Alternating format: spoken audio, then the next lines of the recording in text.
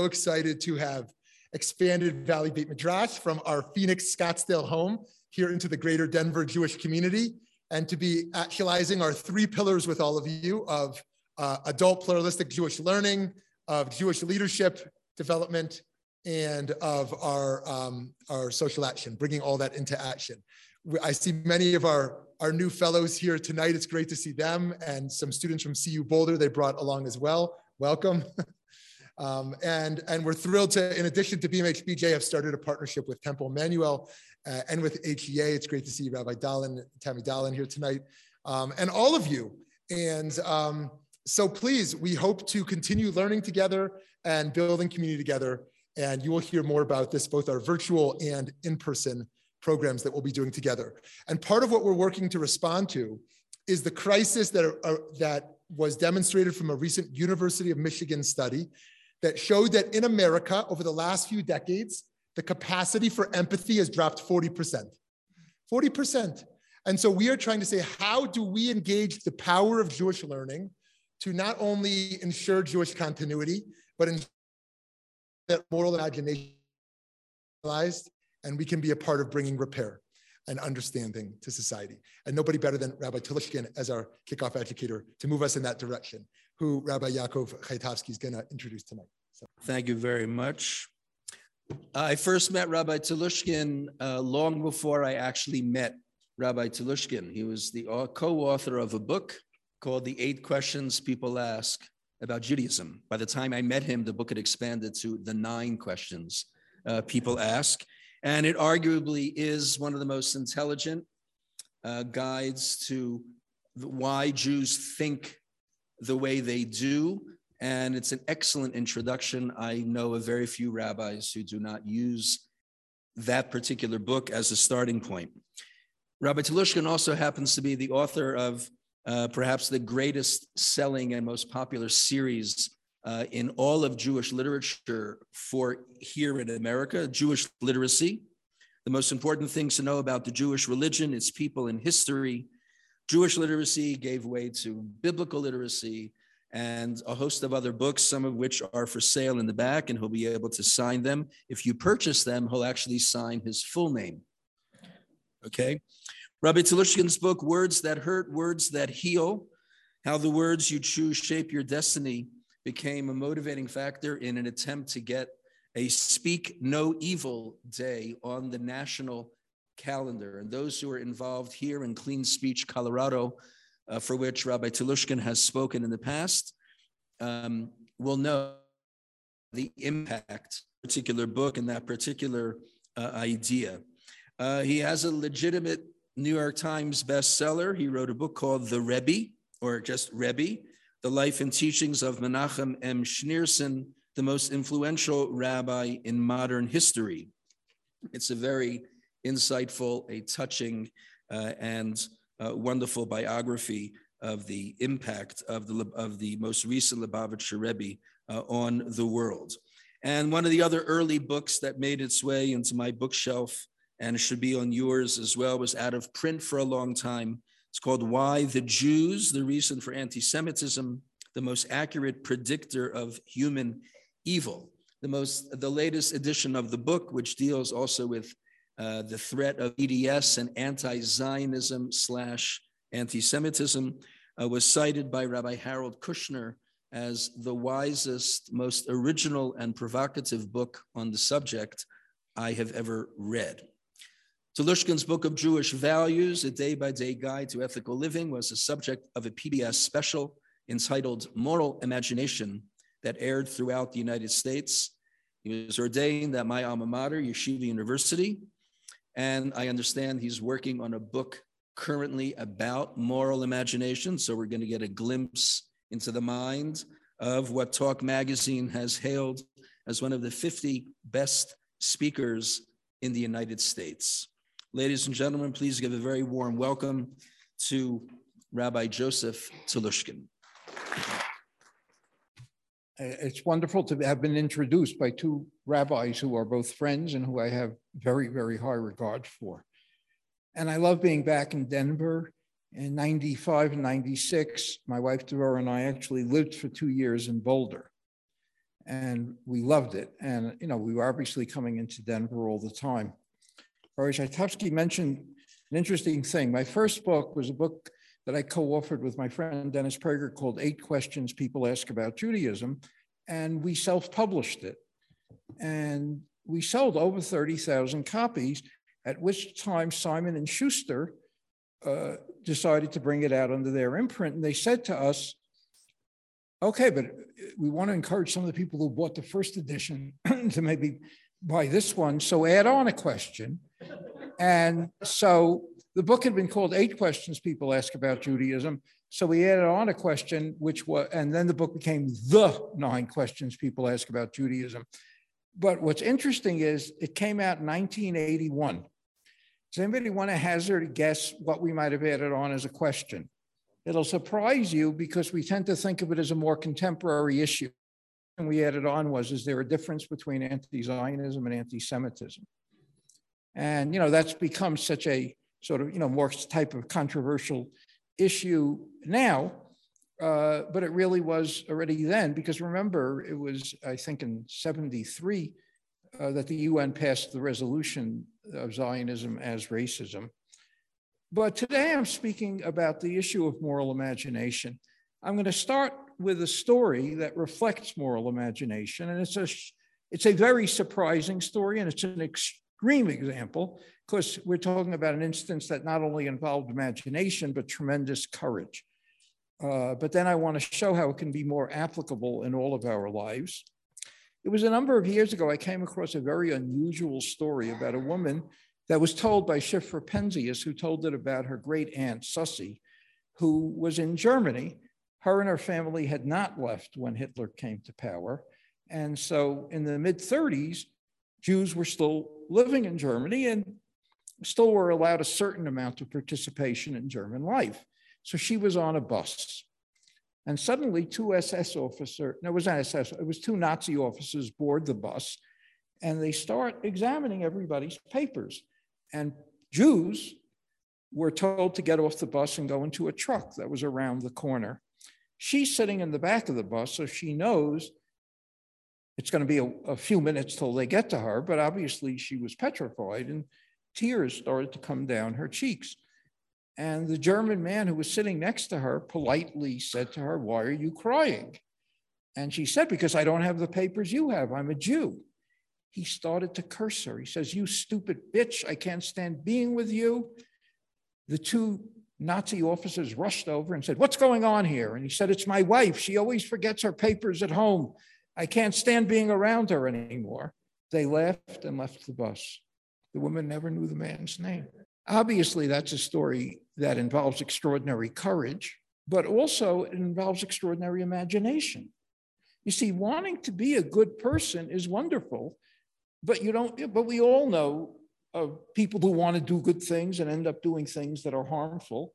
And we all know that many people give up in the face of a situation that doesn't seem really to have any solution. But this man, and my daughter Shira caused me to think about it, is it that this man was not only gutsy, but did he think so quickly? I mean, because we can imagine, I would assume there were other people on the bus who were not happy with this. It's not like all Germans wanted terrible things to happen to Jews. Enough did, but not the whole people. But of course, they felt they were in an impossible situation. This man, though, thought differently. So did he come up with it so quickly? Or Shira said maybe he had been on a bus another time when he'd seen something like this happen. And maybe he started wondering, what would he do? Or what could he do if such a thing happened? I mean, it was such an ingenious way in how he reacted. And it, of course, made me start thinking, what would happen if we used our intelligence and our imagination to their fullest extent? And then a few years later, I read a story, and obviously most of the stories you're going to hear now do not have quite the drama of that story. But I was reading a story about Yosef Soloveitchik. Yosef Soloveitchik happens, of course, to be the name of the rabbi whom I was ordained by Yeshiva University, but this story is not about him. It's about his great-grandfather for whom he was named. And his great-grandfather, who was Beis Halevi, who was a very big scholar, was once sitting with some of his students, and it was shortly before Passover, And a man came in and said to the rabbi, I have a question. And what's his question? He said, is it permissible for me to use milk instead of wine at the Seder? So the rabbi said, is it a health issue? And the man said, no, I can't afford the wine. The rabbi gave him 25 rubles. The man left, and one of the students of the rabbi said to him, 25 rubles? He needs 3 rubles, 4 rubles. And he said, don't you understand? If he wanted to use milk at the Seder, it means he has no money for meat. He probably has no money for anything. And that story really struck me. Yeah, sometimes people need more than what they're asking for. And then by coincidence, if indeed this was a coincidence, there was a very extraordinary woman, I'm going to call her Esther, but she was an elderly woman, and she was a Holocaust survivor who had really remained pretty much poor throughout her life. And she was a very beloved friend of Devorah and mine. I have here my son-in-law, Ben, who's married to my beloved daughter, Naomi, who will know very quickly who I'm talking about. And maybe a week after I'd heard this story about Rabbi Soloveitchik, she was at our house, as she often was, and she was complaining about her back pains, which had been bad, but which were getting worse and worse. And I finally said to her, is there no medications that could help it? And she says, yes, but even with government assistance, those medications will cost me $60, and I can't afford it. Devorah and I gave her that night a check for $1,000. That we're unusually generous. I think we're generous, we're not unusually generous. But if not for that story, I wouldn't have done it. Obviously, I would have given her the $60 to get the medicine. But that story just expanded the way I thought. If this woman is in such terrible pain and she doesn't have $60, who knows what else she's depriving herself of? So again, moral imagination just expands the way we think. And once again, I found myself struck by the ability of what this rabbi had done to uncover a moral solution that did not, occur to others.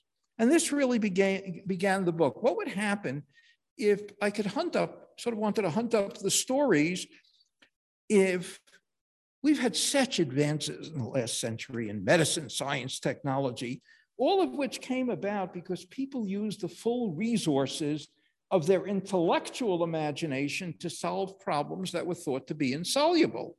And look at the advances, but people rarely devote the same efforts to moral problems that seem to be insoluble. And in fact, they often shrug their shoulders and think that nothing can be done. But I really started to realize a lot can be done. The book, as I hope when it comes out, I'm in the process of writing it, and I'm working on it with my daughter Shira, will very, very much rely on stories. And I'll tell you the reason. I once came across something written by Eric Metaxas. Metaxas wrote a wonderful biography of one of the great heroes during the Nazi period, which was the Protestant theologian Bonhoeffer, who ended up unfortunately being hanged, but who was a very, very great man. Anyway, but Metaxas was very convinced of the importance of stories, and he expressed it so well. You can talk about right and wrong and good and bad all day long, but ultimately people need to see it. And the stories I started to collect were stories that would challenge our instincts about what actions we can give in any situation. Some of the stories offer perspectives that are surprising, and some deal with very well-known personalities in high-stakes situation, but guess what? We can also learn from them. How many of you remember the Congresswoman Shirley Chisholm? It's amazing, because most Congress people are not so well known. Shirley Chisholm was known for a number of reasons. Number one, in fact, I have occasion to write about her in my book on the Rebbe, because she actually had, which I'm not going to get into in this speech tonight, but she actually had occasion to have an amazing interaction with the Rebbe of Chabad. But here's an interaction with somebody who's going to be even more surprising to you. Chisholm was the first Black woman ever elected to Congress. She was elected in 1968. She represented Bedford-Stuyvesant, an area, a well-known Black area in Brooklyn. And in 1972, she enters the Democratic presidential primaries. There were 7 people pursuing the Democratic presidential nomination that year.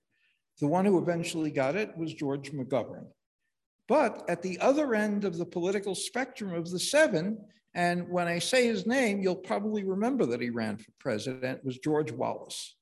George Wallace was probably the most well-known public racist.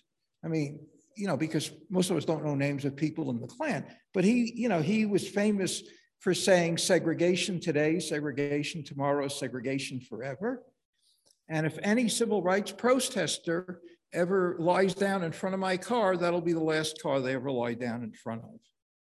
In 1972, he's running for president, and at a campaign event that he was having in Baltimore, and he was getting a surprising amount of votes. He was getting about 13% of the vote, which was an alarm.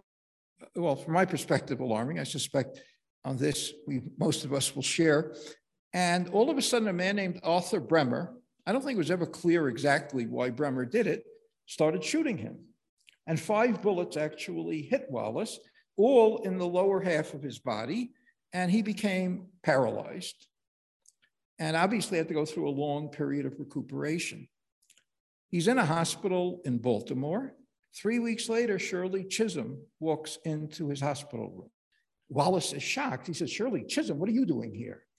And she said to him, "Because I don't want what happened to you to happen to anybody." And she took his hand, and Wallace actually had tears in his eyes. The event is attested to because Wallace's daughter was there. And they prayed together, both of them in their own way as Christians, and they prayed and spoke. And after a period of time, the nurses came and said she had to leave. Wallace needed more rest. Wallace's daughter said that event started him on the process that led him to become an anti-segregationist. 2 years after that event, Chisholm introduced a bill in Congress that for the first time, minimum wage laws should also apply to domestic workers. Maids never had minimum wage laws apply to them. Wallace lobbied Southern congressmen to vote for it. And of course, 3 years after that, he showed up at the Baptist Church in Montgomery. Let me see if I can give you the exact quote. And he gave the following speech. And when you remember what Wallace had stood for, it makes it all the more remarkable. "I have learned what suffering means. In a way that was impossible, I think I can understand something of the pain Black people have come to endure, and I know I contributed to that pain, and all I can do is ask for your, all I can do, he didn't say, I can only ask for your forgiveness, because he tried to do more than that. The late Congressman John Lewis, who was of course part of Martin Luther King's inner circle, said at the time, I could tell that he was a changed man. He acknowledged his bigotry and assumed responsibility for the harm he had caused.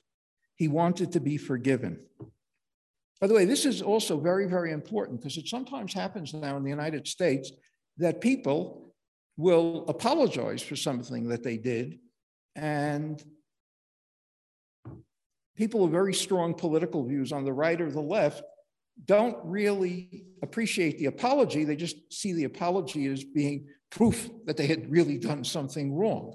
You know, and we're not always being that forgiven. By the way, I just want to throw in one line, which is just nice. One of the most precious photos I have in my house is a photo of John Lewis holding a copy of my book, Rebbe, because John Lewis was one of two congressmen who sponsored the resolution to give the Rebbe the Congressional Gold Medal. And who did he sponsor it with? Newt Gingrich. When the bill was introduced, Newt Gingrich said, this is probably the first time John Lewis and I have ever agreed on an issue. So it also shows the power of things that can bring people together. Anyway, Congresswoman Barbara Lee, who's an African-American congresswoman now in California, at was a woman in her 20s, and she was working on Shirley Chisholm's campaign. And she was outraged that she had gone to Wallace. How could you do that? And Chisholm said to her, we're all human beings. You have to be optimistic that people can change. You have to be optimistic that one act of kindness can make all the difference in the world. I think that was part of what motivated Chisholm, but I think there was something else that shows her real moral imagination. I think what she understood was that when you're in a real conflict with somebody, you can't often just go. If a week before George Wallace had been shot, she had knocked at his door, he would have just viewed it as some sort of political stunt. He probably would have said something obnoxious. He was capable of saying very obnoxious things. People are different when they are vulnerable. And she understood that to George Wallace, who had now been so badly hurt and so deeply lowered, and knew that for the rest of his life, he was going to be paralyzed from the waist down, might be open. And that's the important thing about doing things and waiting for people to be vulnerable. Shlomo Riskin, the well-known Orthodox rabbi from New York, who then made Aliyah, told me of an instance where there was a man in his congregation when Riskin was just in the early years of establishing the congregation. Later on, he was such a prominent presence, his leadership couldn't really have been challenged, but in the early years it could. And the man was making all sorts of allegations, and it was very similar to the George Wallace story. He then had a serious heart attack, and Riskin showed up at the hospital. And he said, "You're my enemy, Rabbi." He said, "You've hurt," and Riskin actually said to him, You're the meanest person I've ever encountered, but I want you to know I am praying for your recovery with all of my heart. And it started the process by which they connected. So one act of kindness, and I say it, I'll tell you one of the reasons I'm saying this. And how many of your families at the level of first cousin and closer, so that means close relatives, are there relatives who are not on speaking terms? How many? Okay, now the longer I wait, the more hands as we start reviewing. You know, who knows what could have happened if, and sometimes it gets to the point people don't go to a funeral or do a whole host of distancing actions that make the situation get, even worse. And then in the next generation, you'll ask the children or the grandchildren, why did they stop speaking? And nobody knows. Very often it's for no reason. So always view the moments of vulnerability can do very great good. By the way, I'll just tell you about another act of kindness, because I'm sort of, as you can imagine, I'm sort of collecting them. And my email is jtolushkin@aol.com. If any of you have acts of moral imagination, if you send them in to me and I use them, I will quote you by name. If you want to be quoted by name, and I would love to assemble it. Sometimes people send me stories that I already have, but I just want to point that out. But one of the people I sent some of my writing to is an old friend of mine named Jerry Zucker. Jerry is a movie producer and director. His first movie, which he did when he was very young, was a movie called Airplane, which became this famous comedy. And then he also did a movie called Ghost, which is a remarkable movie. How many of you remember that film?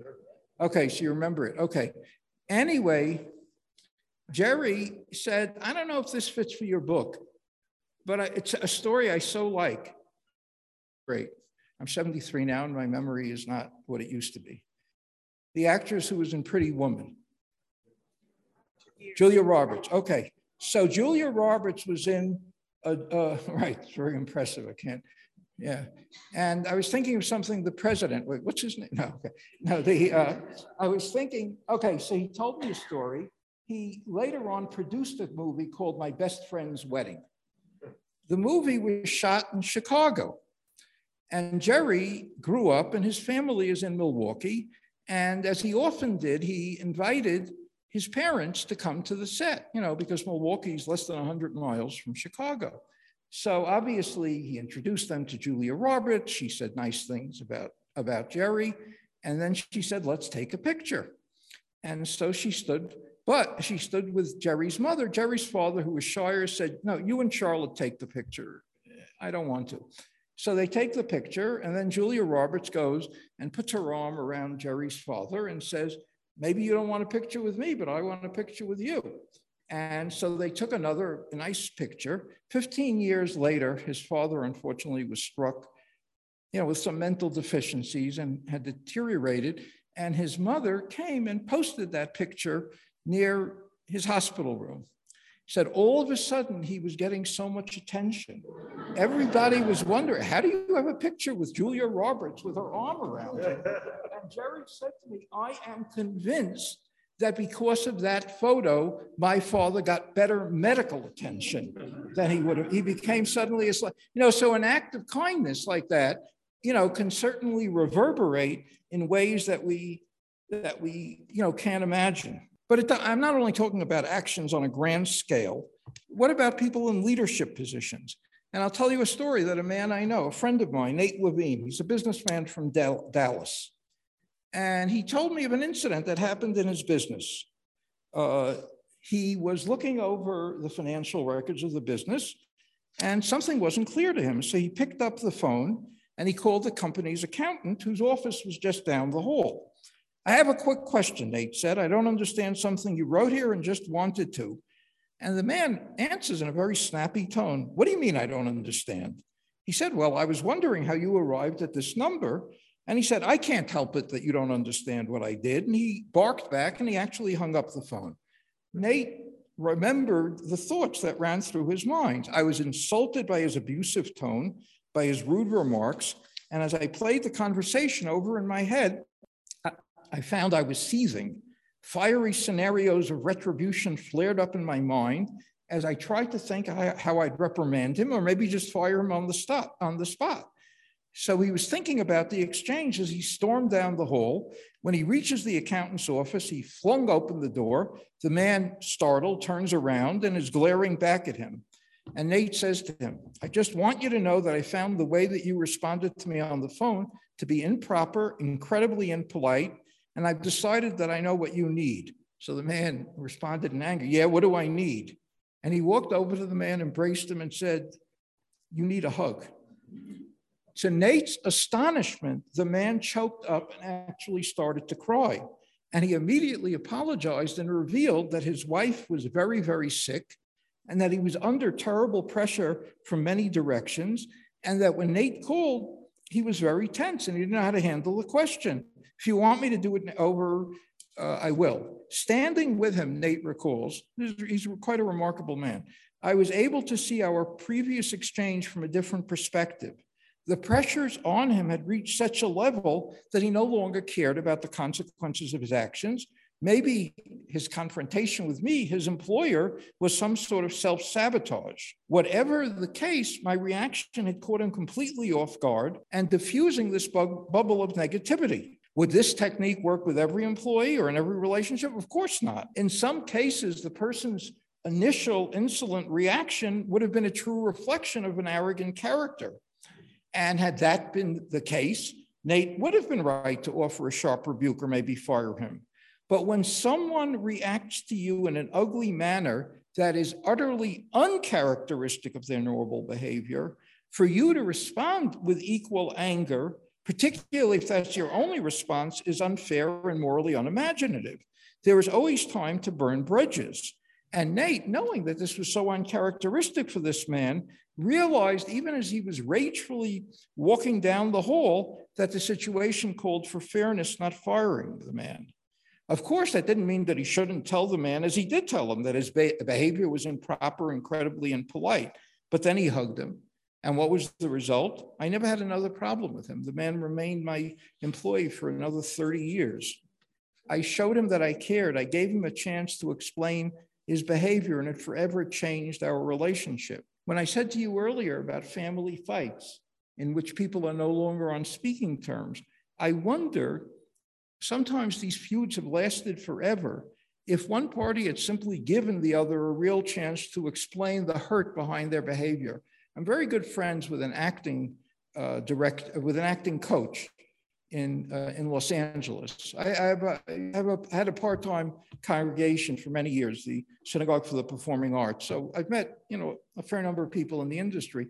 And Howard Fine has really been a very prominent acting coach. And he told me something interesting. When an actor is invited to try out for a role, and they don't really know the actor, he said, should almost never pick a scene that involves anger. Because he said, you don't have to be a great actor to feign anger. Almost all of us, if we had to play a scene in which we were angry, could probably stir up within ourselves all those emotions and really do it. I know I certainly can. And I think many of us can. He said the only time it's worth doing a scene when you're angry, where you show great anger, is if you can show the hurt behind the anger. And, and that insight of his really, just very, very deeply affected me. And so I wonder how many family fights that have sometimes lasted for years could have been averted if one party gave the other party a chance to explain themselves and then gave them a hug. Or if we hear stories like that, how can it affect us when we're doing things? I've tried to examine in the research I'm doing for the book, a whole variety of different areas, a morally imaginative way of approaching inconveniences. There's a story they tell about Gandhi. I'm going to have a chapter I think I'm going to call apocryphal or accurate. The stories tell us a lot to teach us. So I don't know if this is an accurate, but they tell a story about Gandhi that in the 1920s, he needed to catch a train, and the train had just left the station, but was moving very, very slowly. So he started running after the train. People saw him, they probably recognized him, so they pulled him up onto the train. And as they pulled him up, one of his sandals fell off. Gandhi got up, and as soon as he was able to stand on his feet, he took the other sandal and threw it in the direction of the first sandal as far as he could. And they were all looking at him in puzzlement, and Gandhi said, "What good is it going to do to the person who only finds one sandal?" Such stories enter our minds, hopefully influencing us on the way we move through the world, always with the eye towards if there is any good we can salvage from a situation. I also am going to give some examples of the book of what happens, I think, when people lack moral imagination. And obviously, I don't want to pick on minor figures, but I'll give you two examples from just one person. And he's not the only one I'm going to examine. And I'm very careful before I do it. I don't want to offer an example that reflects, in my opinion, badly on a person if it was not characteristic of the person. And the example I'm going to offer is Immanuel Kant. Kant is in any survey of great philosophers is always acknowledged as one of the five, greatest of all philosophy. You hear Aristotle, you hear Socrates, and of course, you're going to hear about Immanuel Kant. Kant, in my view, did not have moral imagination, and he didn't have a real sense of empathy, the very trait which I think is the most necessary for leading a moral life. So I'll give you an example. Kant believed in capital punishment, which in limited instances, I think, is justifiable, but in limited instances. Kant had two exceptions. One, I think most people, whether you are pro or anti-capital punishment, I think most people would agree with somebody who kills somebody in a duel. Because you could just as easily argue that in a duel, it's also an act of self-defense. You can argue that dueling is stupid. The old Jewish joke, a Jew's challenged to a duel in the 19th century and he's forced to accept, but he says, but if I'm late, start without. But the other exception that Kant had, if a mother kills her own child, if the child was born out of wedlock. Anybody here under the age of 40 who's heard that expression, out of wedlock, which I grew up knowing, that meant an illegitimate child. And I remember once reading an opinion of a judge in 1928, there are no illegitimate children, there are illegitimate parents. But in any case, if a woman gave birth, an unmarried woman, which you can see, and what was Kant's reason why he didn't want to see such a woman punished? Listen to this. A child that comes into the world apart from marriage is born outside the law. For the law is marriage, and therefore outside the protection of the law. It has, as it were, stolen into the commonwealth like contraband merchandise, so that the Commonwealth can ignore its existence and can therefore also ignore its annihilation. I'm not going to go into this in great depth, but the idea that there are certain people who are not entitled to live is basically what he's saying there. And guess what? That I'm going to call that chapter Immanuel Kant's two unintended gifts to the Nazis. The other one was Kant argued that it is always forbidden to lie, literally. And to show that he meant it is always forbidden to lie, he went so far as to offer the case, if you see somebody pursuing somebody with the intent to kill him, and he asks you where the victim, his would-be victim, has gone, you are forbidden to lie to him. Guess who else that was very helpful to? Sissela Bach, a contemporary philosopher, in her book called Lying, says there is no question that Kant would have told an officer on a ship who was, let's say, smuggling Jews and stopped by the Nazis, if they asked him if there were any Jews on the ship, would be forbidden to lie. It's, I think, just very, very important. I'm just going to offer, I have no idea, how long have I been speaking? No, I know, but tell me, how long have I been speaking? Okay, how much longer can I go? As long as you want. Okay, 20. Okay, I'll do 20 more. Okay, and then for those who are interested, I want to do a review. Many of you are familiar that there are 613 laws in the Torah. Maybe we'll do a review. Maybe we'll wait until Shavuos when we're supposed to study the whole night. Okay, I want to give examples that can be useful to people in their own life. So here's an example. When a friend makes a mistake, how do you criticize without destroying a friendship? All of us at one point or another have had friends or people we feel important do something that we really think is wrong. And how do you react to it? So I'm going to give you an example out of public life. The Jewish community basically had a pretty good relationship with Ronald Reagan when he was president. And there were two issues. Once when he wanted to sell, I'm forgetting the name of those planes, to Saudi Arabia, when Saudi Arabia, was in the group that wanted to destroy Israel. And the other time, of course, was in Bitburg. What had happened was the president of Germany, it was now 40 years since World War II had ended.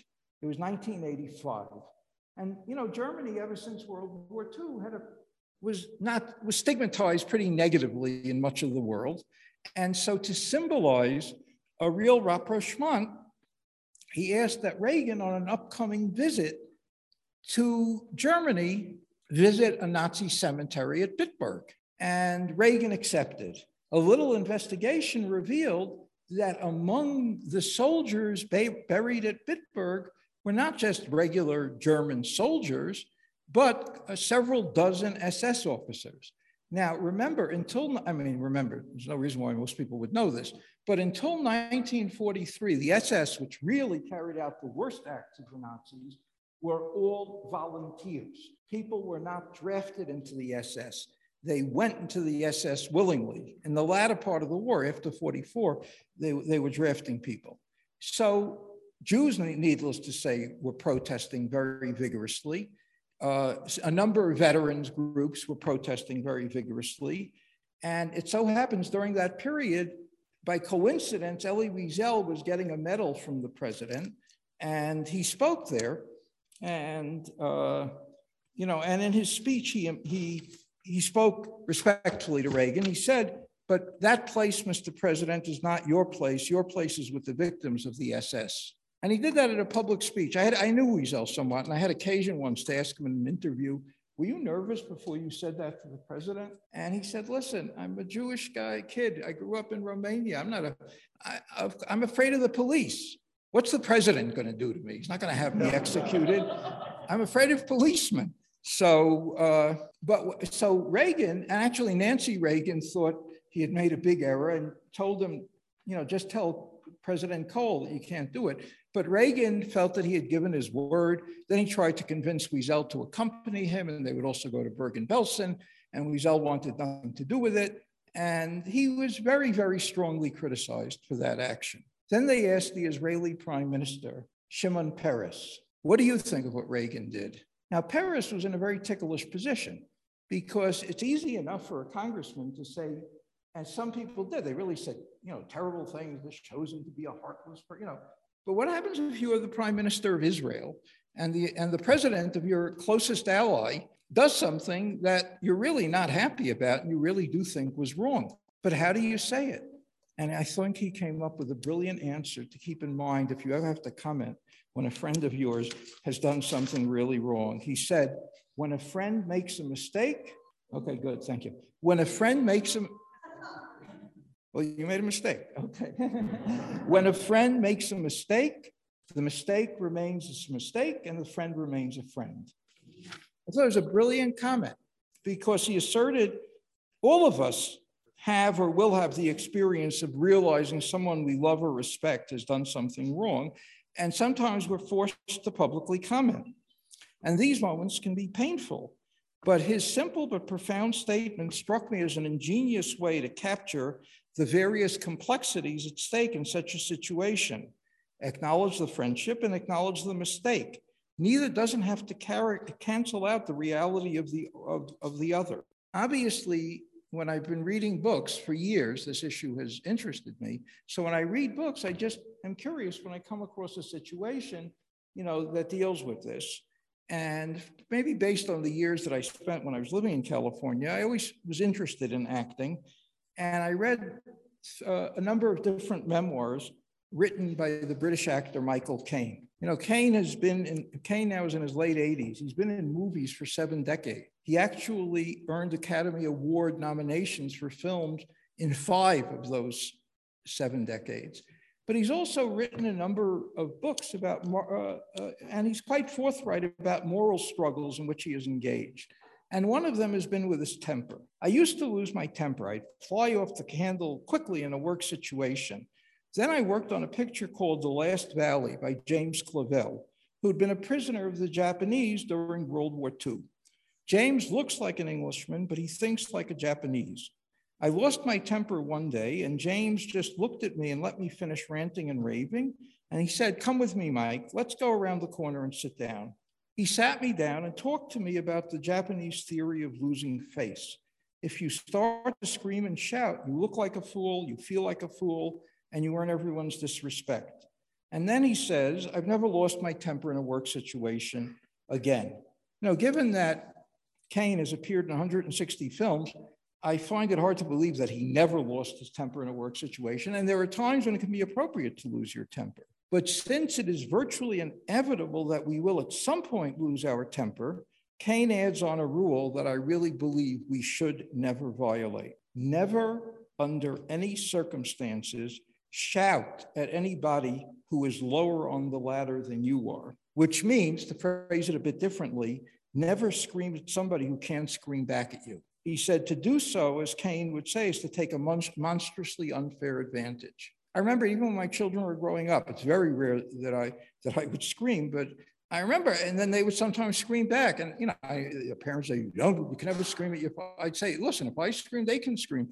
It's to take and I'm sure there are people here who would disagree with me, but I just thought never under any circumstance shout at anybody who is lower on the ladder than you are. In other words, somebody who can't scream back. I'm just going to give you a couple of more examples of things that I find that are unusual. If you want to open it up, a little Q&A, I'm always happy to do that. Here's an example I drew from friends of mine, what I called moral imagination in the last weeks of one's life. There was a couple I was friendly with for very many years. When I lived in LA and when I'd come out to LA, Donna and Spencer Gilbert. And then Spencer got very sick. He was in his early 60s. Donna was probably about 4 years younger. I mention that because it's going to be relevant to the story. And he had a rare form of leukemia that advanced so rapidly that the doctors, without saying it probably that bluntly, but made it pretty clear to him that they were going to try some treatments, but unless there was a miracle, he would probably die within a few weeks. And I remember during that period of time, I tried to call him every day and we'd pray together every day. And then I remember he was a very thoughtful man. It was during that period, my son Ben had his bar mitzvah and he said, listen, for the next 4 days, don't call me. You have to have your mind on something else. But during those last weeks of his life, they had 6 children and he called in each of his 6 children individually, told them how much, he loved them and, all those things. And it was an extremely close-knit family. But then what he said to them, you all know that your mother and I have had a very loving relationship. But as your mother is still a young woman, I hope she finds love again in her life. And if she does, I want you to know how happy that will make. Donna, years later, really did fall in love with a man named Paul Van. She has told me how remarkable it was that Spencer did that. She said, he loved me, I loved him, and he wanted me to feel love again. And if that happened, he would be happy. We all know cases of children who got very upset when their widowed parent remarried and felt somehow it was a betrayal. And then I've always had a great interest in American history. It was my minor in my graduate studies at Columbia. I passed my orals, but I never wrote my doctorate, which always bothered my father. But you know what happens? If you start doing popular writing, it's not easy to go back into academic writing. And we all know the amount a great amount of publicity that was given in recent years to Thomas Jefferson, who carried on a very long relationship with Sally Hemings, who was a Black woman who was his slave.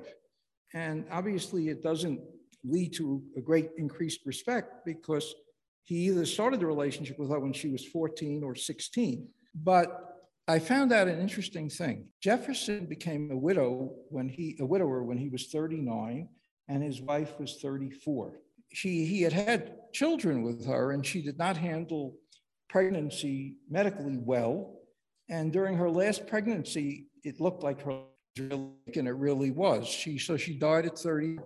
And before she died, she made Jefferson swear to her that he would never marry. She had been raised by a stepmother. Remember, in days, a lot of women still died in childbirth, so it wasn't, and apparently it had not been a good experience for her. And so, as I said, he was 39 at the time. That was a pretty young age, to have to undertake. I'm not saying, I don't know if that had anything to do with his relationship with Sally Hemings, but I just think of what Spencer, did as an act of imagination. Okay, this will be my last story, but I have great stories still, but okay.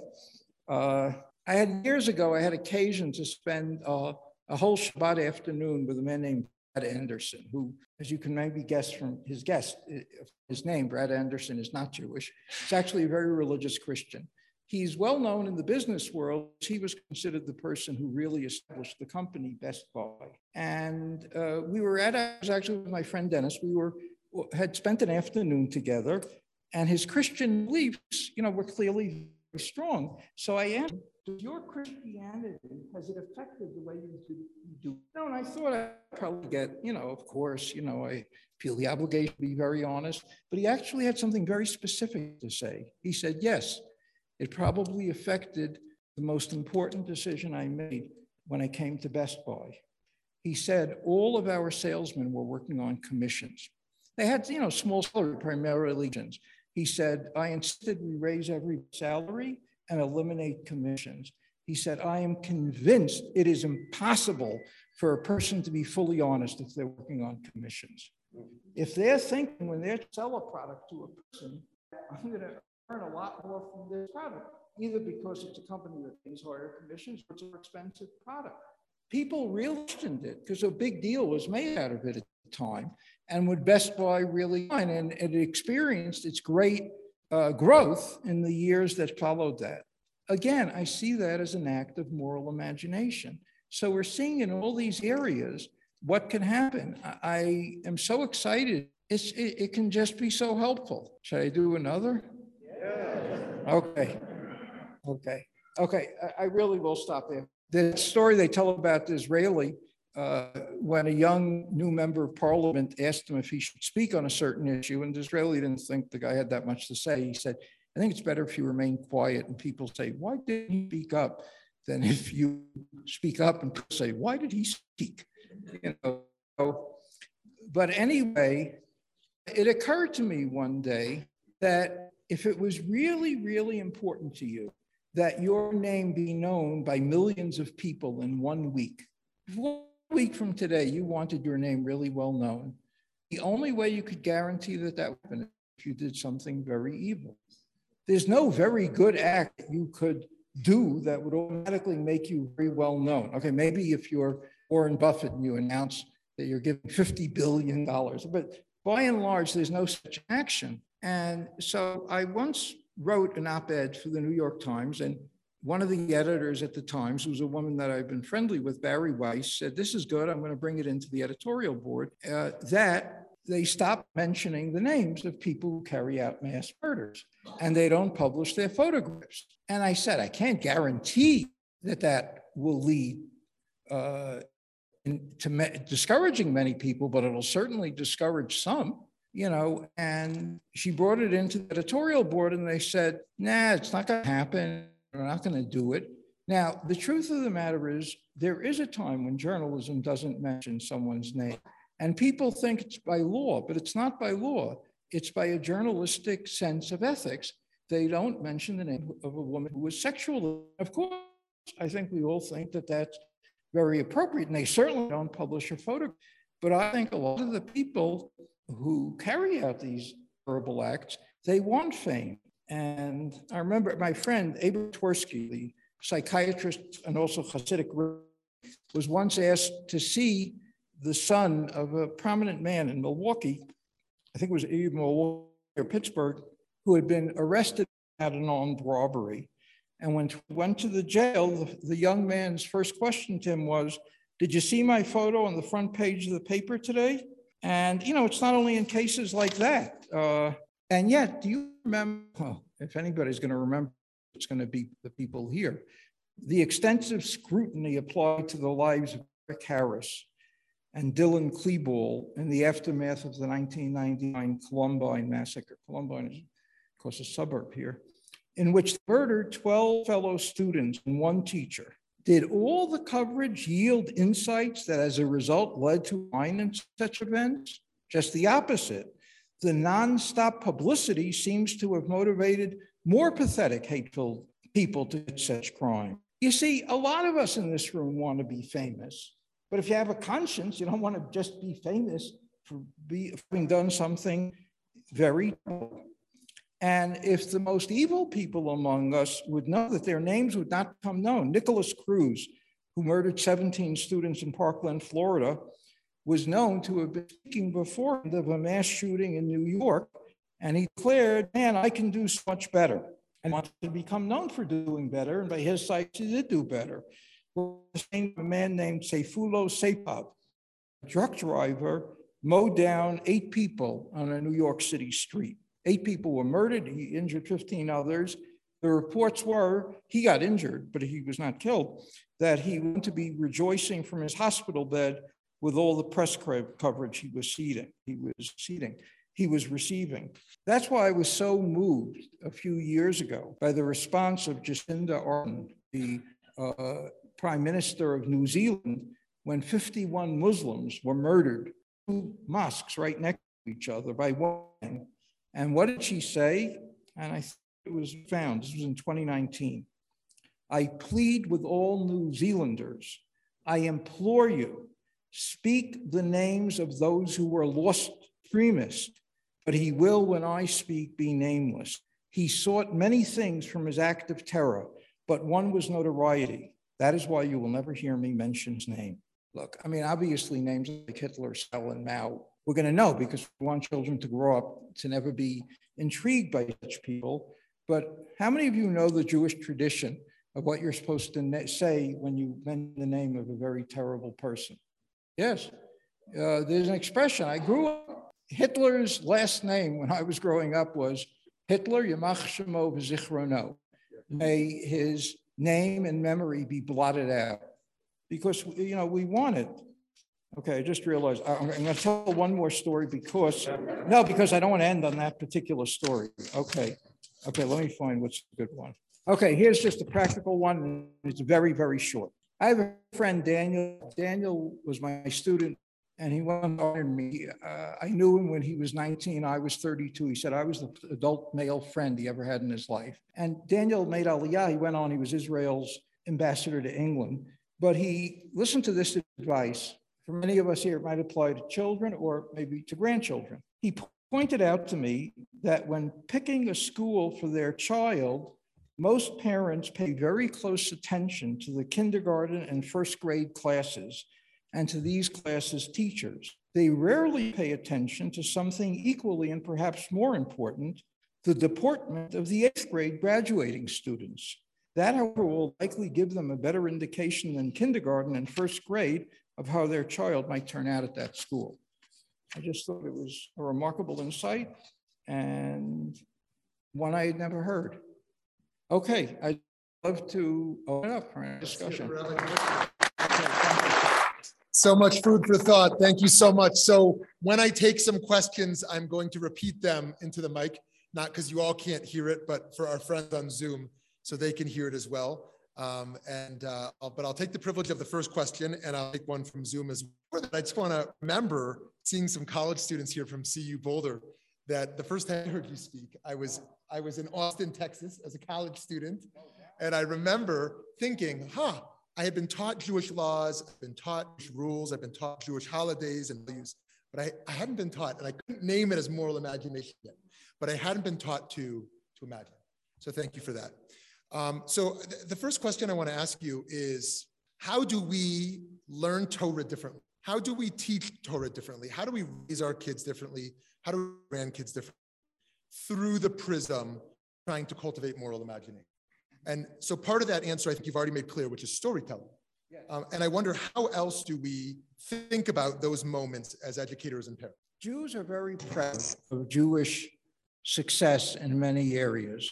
You know, it's been pointed out, there are other groups that have also had great success, but they tend to be in science or in medicine or something else. Jews have had success in many areas. You know, so much so that I once computed that statistically, if one Jew won a Nobel Prize, any one Nobel Prize every 30 years, that would statistically be what should happen. How many of you, number one, I'm curious, every year when they announce the Nobel Prizes, look to see if there were Jewish names? Okay. How many of you, if in any given year there is no Jewish Nobel Prize winner, automatically assume it's anti-Semitism? So, okay. So guess what? In that regard, Jews have been successful because they've made it very, very clear that that's successful. But if you hear a Jewish parent speaking about his children, they don't give the same status to the child's being good. I always knew when my children were growing up that that would be what I'd be most proud of, which is not to say I wouldn't praise other things. Other things should be praised. And children, you want your children to have a good self-image. But there is so much emphasis in Jewish life on professional success or on wealth, and that people raised in such an environment, that's going to be what matters most to them. So if you ask Jewish children what do they think matters most to their parents, they will usually emphasize that sort of success. And even though the parents are, oh no, the most important thing to me is that he or she grows up to be a good person, but the way they prioritize things, it doesn't really accept that. And by the way, even in religious environments, so the big thing is to be a Talmid Chacham, is to be regarded as a scholar. But even there, one of the most important books on moral self-improvement that was ever written in Jewish life, and a book I remember because I still have a copy of when I was 19 at a yeshiva, Keren B'Yavneh, Israel, a marked up copy with my notes. It's called the Mesilas Yesharim, The Path of the Right. And he writes in the front of the book, he makes a very interesting point. He said, when people want to excel in Jewish life, they usually will pick Talmudic tractates that can show their brilliance, but people assume that ethics is pretty obvious, and people will not think they're brilliant if they make interesting insights into ethical issues. And by and large, that was not the case. I remember when I was at Yeshiva University, my favorite teacher there was Yitz Greenberg. And Yitz considered himself very much a disciple of Israel Salanter. And Salanter, though, really did do that. There's a story about Salanter I'm going to put in my book that a student of his, a former student of his, once invited him to share a Shabbat meal there at his house.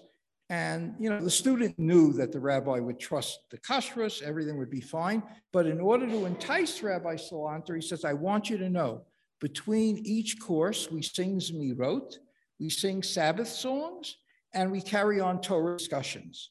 And it goes on for a long time. Salanter gets back in touch with the man, And he says to him, I'll come to your house, but only on one condition, that there be no singing Sabbath songs and no discussion of Torah. The student, needless to say, was puzzled, but it would be an honor to have Rabbi Salanter.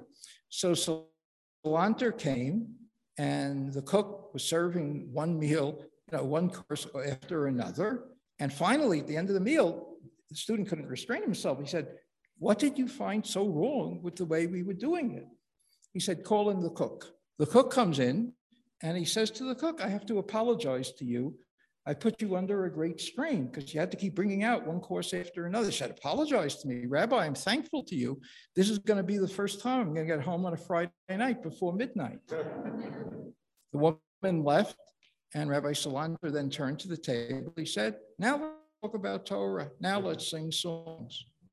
So again, in any situation, you look for the and if kids are raised on stories like that, it would be great. So that's why, that's really what I'm trying to do. Years ago, I wrote a book called The Book of Jewish Values. And the book tried to come up with an ethical activity for every day of the year. And one of the things that motivated me to write it was because, as a general rule, when you hear that somebody's become more Jewish or more religious, it's usually always spoken of in ritual terms. I'm not saying that ethics are denied, but so-and-so he became religious, means he keeps Shabbos, keeps kosher, and ethics aren't given that same preeminence that I think they deserve. We have a rich tradition of it. So that's what I think could play a very key role. And I remember years ago when Lincoln Square Synagogue honored at their annual dinner a woman who had been the secretary there for like 30 years. No, and I remember I was struck. Listen, we know why wealthy philanthropic people get a lot of the honors.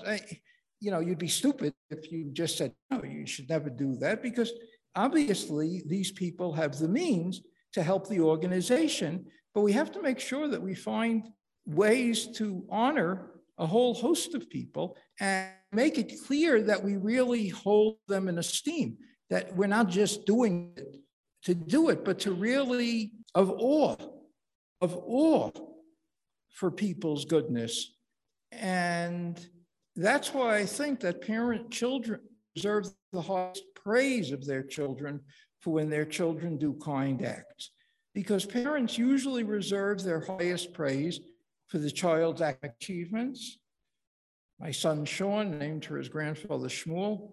I'd love to go sometime into a Catholic church and see some kid named Shmuel in honor of his grandfather Sean. Okay, so they get it for their academic achievements or their athletic ability, their cultural achievements, their piano abilities or their dancing, and also for their looks, particularly in the case of girls. So what happens to a child who's not exceptionally bright or exceptionally talented in other ways or exceptionally physically attractive? The parents say, oh, but so-and-so is really a good kid, from which it's apparent that being a kid is not something to be proud about. So it requires a different sort of mindset. But I think it's a very, very important thing that we start shifting in that direction. Beautiful. Here's one of our questions from Zoom, which may be inspired your Hollywood connections. Okay. Do you have any reaction to Will Smith, Chris Rock interaction at the Oscars? How would you have? No, I've been getting nonstop calls asking me for my opinion on it. I don't know. My wife says that she read somewhere, so I don't know even know if this is true, that Will Smith is this an interesting sidelight. Obviously, what he did was a wrong thing to do, very wrong thing to do. But that she had read somewhere that he had grown up in a household where his father abused his mother, and so, for a child who witnesses their mother being abused and then could become very sensitive to the issue of feeling that their wife was being abused. But obviously you just don't do that because it's a barrier you don't want to cross. So how should he be disciplined now? I don't know. It raises an interesting question. If he keeps on being really apologetic and it's clear he recognized that he did something wrong, should he be forgiven? Yeah, I think if there's a sense that he does, obviously we know that it's like, remember when that happened recently with Whoopi Goldberg? And, she made an insensitive comment concerning the Holocaust, which obviously really sensitive about. But I really believe that she was sincere when she apologized. And if you're in, now, what Will Smith did was on another level, but if you're in public life long enough, sooner or later, you're not going to make some insensitive students are so powerful, unless they're neither meat nor neither flesh nor milchiks, but if you're going to be interesting, you're going to say insensitive things. But obviously establishing, if he would not have been severely reprimanded as he has been, it would establish, I think, a very bad thing in a society that's already too violent, that you feel you can respond to an insult by public slapping somebody. So that's what I say. I don't think I have anything startlingly new to say. I'm curious, does anybody else have any reactions that in some ways differ from the common reactions? You know what, I'll look it up. I want to see the clip because I'm not familiar with it. Good, okay, anybody else? I mean, obviously it became the most talked about, the most talked about issue. By the way, it's funny, you mentioned the title of Why the Jews, and the subtitle is the most accurate predictor of human evil, which I think historically it really has been. But now we're in an odd situation where one of the first times I can remember it isn't, because I think Putin is an absolutely vile person, but apparently he's not an anti-Semite. He's claimed to a rabbi that he knows that when he was growing up, he was very poor, and there was a religious Jewish family that used to give him food. And it's known that he bought a house for a woman, I think, who had been his teacher in Israel, and he visited her when he visited Israel. Now, does this make me feel better about Putin? No, because what he's bombing maternity, he's just so horrible. So I don't know if there's anything much to learn from that, but in general, that's been the case. People who were bad to the Jews were not wonderful to other people. I have no idea about Will Smith and the Jews. Thank you. So we have a question from Rabbi Chetavsky, which I'll repeat after him. Yeah. Does moral imagination, we heard many stories of how it leads us to be more generous, more expansive. Does moral imagination ever move us to a less expansive a place, perhaps less generous, more of a retreat?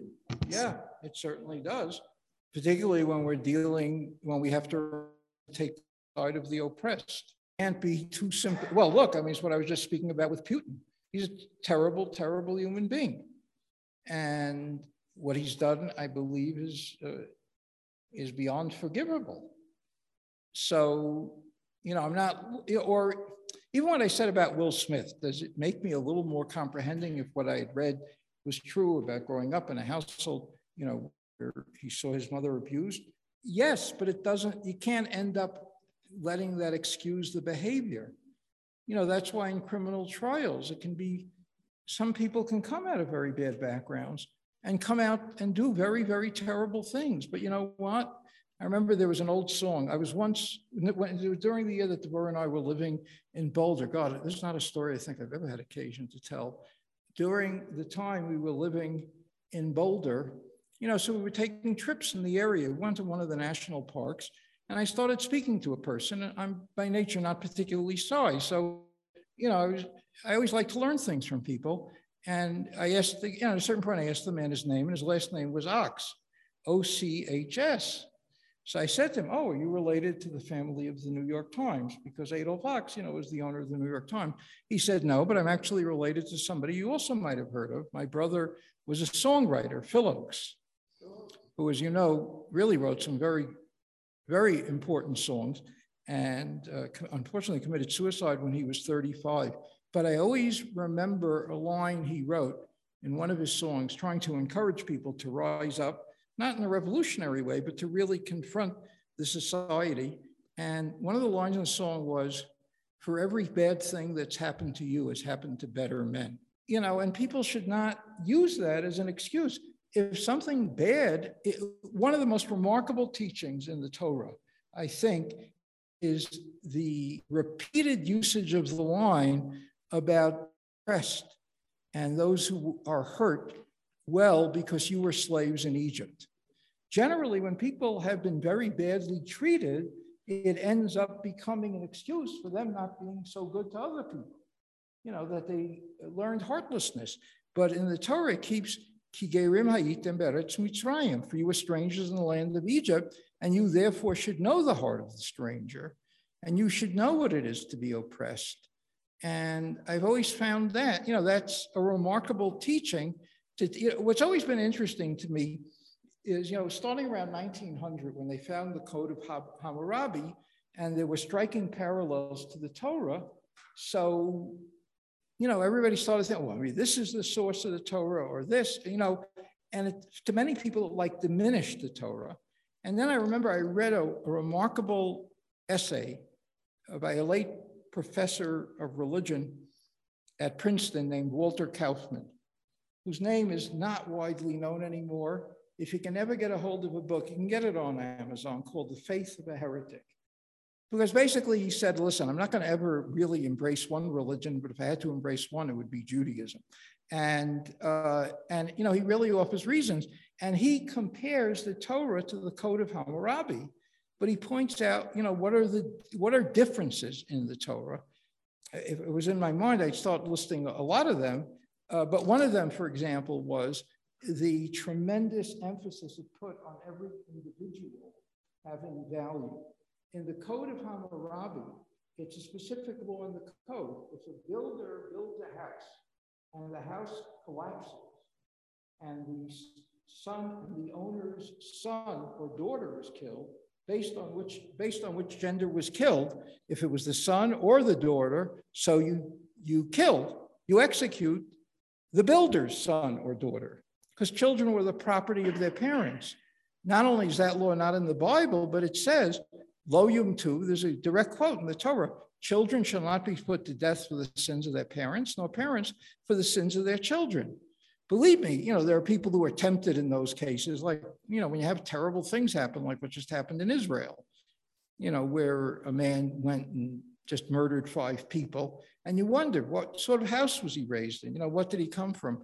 But there are a number of examples. I wish I could think of more right now. That's the one that popped into my head, and so that whole thing, or the notion of the stranger, yes. So important point you made. Okay, we'll take one question from here, then one more from our Zoom. Yes, please. Beautiful. So for our friends on Zoom, does the studying of Torah and the performance of mitzvot lead us to be more ethical? And can one be fully ethical without those things? Look, obviously they're fully ethical. Just to cite one example, non-Jews without those things.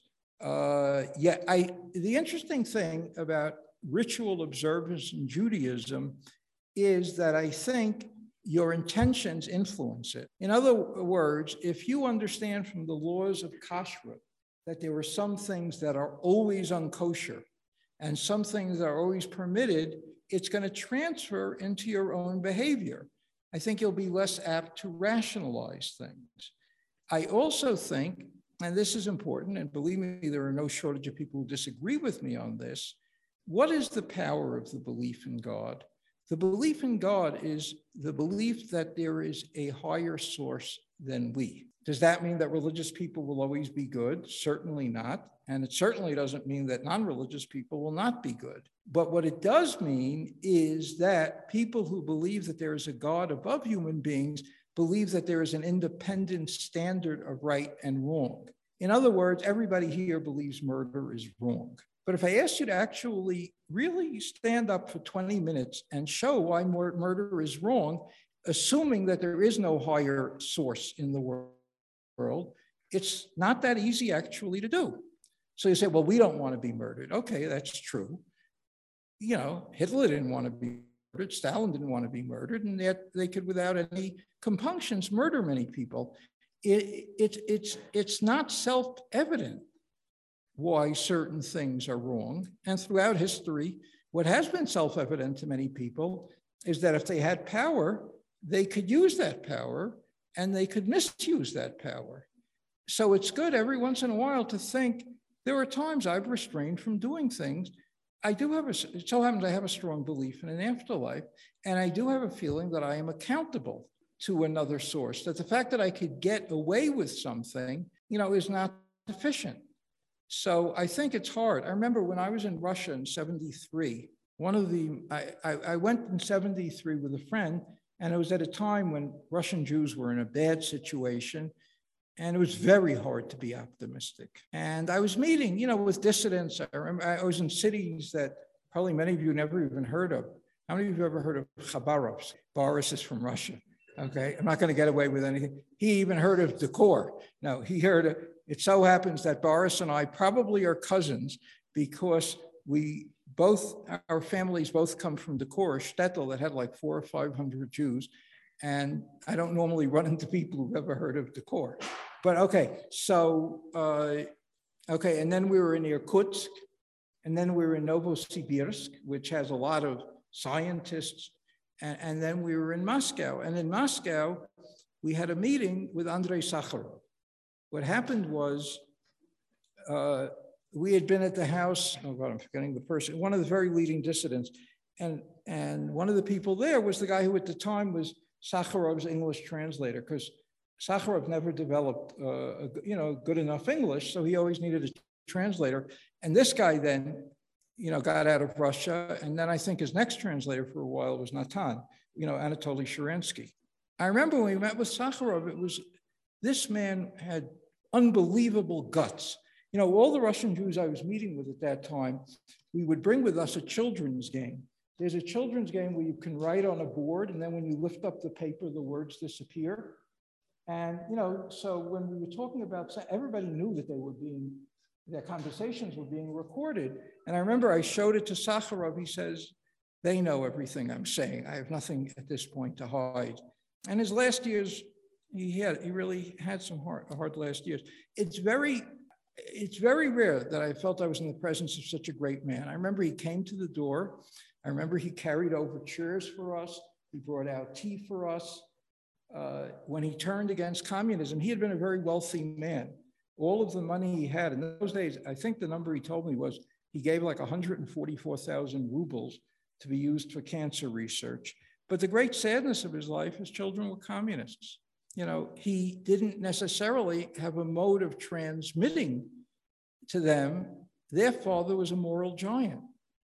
And one of the effective things is, if you do it. So let's say you grow up in a household where when you say a nasty thing about somebody, you're taught that this is Lashon Hara. This is not a proper way to speak. It has a little more power. And I think when it's done in a collective manner, it could have a lot more power. So a lot of people, listen, just as there are people, if I ever had to ask God one question, I'd say, why did you create people who had sadistic inclinations? There's enough problems with free will, without having to enjoy being cruel. But I think it's important, really, to feel that there is someone before whom we're going to have to give an accounting. People feel that when they drive. If you know that a police car is in back of you, you don't start making illegal U-turns and other things. So I always say a person who's really bad can't really honestly believe that there is a God who cares. I mean, you have to believe that there's a God and that he cares about it. I'll end it with this one thought. Nachman of Bratslav was an early Hasidic Rebbe. He died at a very young age. He wasn't even 40. And he was a great-grandson of the Baal Shem Tov, the founder of Hasidism. And he used to say, if you're not going to be a better person tomorrow than you are today, then what need do you have for tomorrow? I once ended a speech like that, and somebody said, Joseph, that's a real downer way to end a speech. So I'm going to rephrase Reb Nachman. I wish all of you a good today and an even better tomorrow. Thank you very much. Thank you so much, Rabbi Telushkin. This was an incredibly inspiring talk, and I hope we can all move it from inspiring to something to integrate in our lives, that indeed we are thinking tonight about something we can do tomorrow and do something different, and we are imagining that possibility. If you enjoyed tonight, I hope you'll also join us tomorrow night. Yes, he'll be in Scottsdale, Arizona, but also on Zoom. So we hope you'll join us for a different topic tomorrow night. We want to thank our dear friends at BMH BJ for hosting tonight, Rabbi Chetavsky and staff. I want to thank our colleague, Zach, who is our staff here in Colorado, and Pam Beeler and Eddie Chavez Calderon working the technology. and all of you who joined, and all of our friends and our fellows who are here tonight. And before I we'll invite you tonight to a book signing, and if you want to make a book purchase with Rabbi Telushkin, and some dessert in the other room where you can chat with him more. But first, some final words from Rabbi Kotesky. I do want to thank a few people.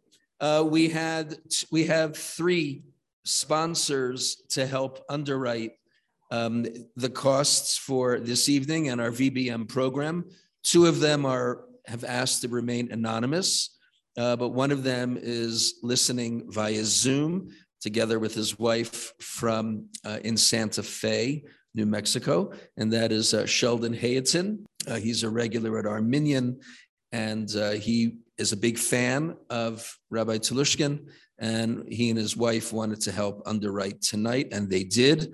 And we wanted to thank him and our 2 anonymous sponsors. And without any further ado, there are refreshments and books available and a signing available as well.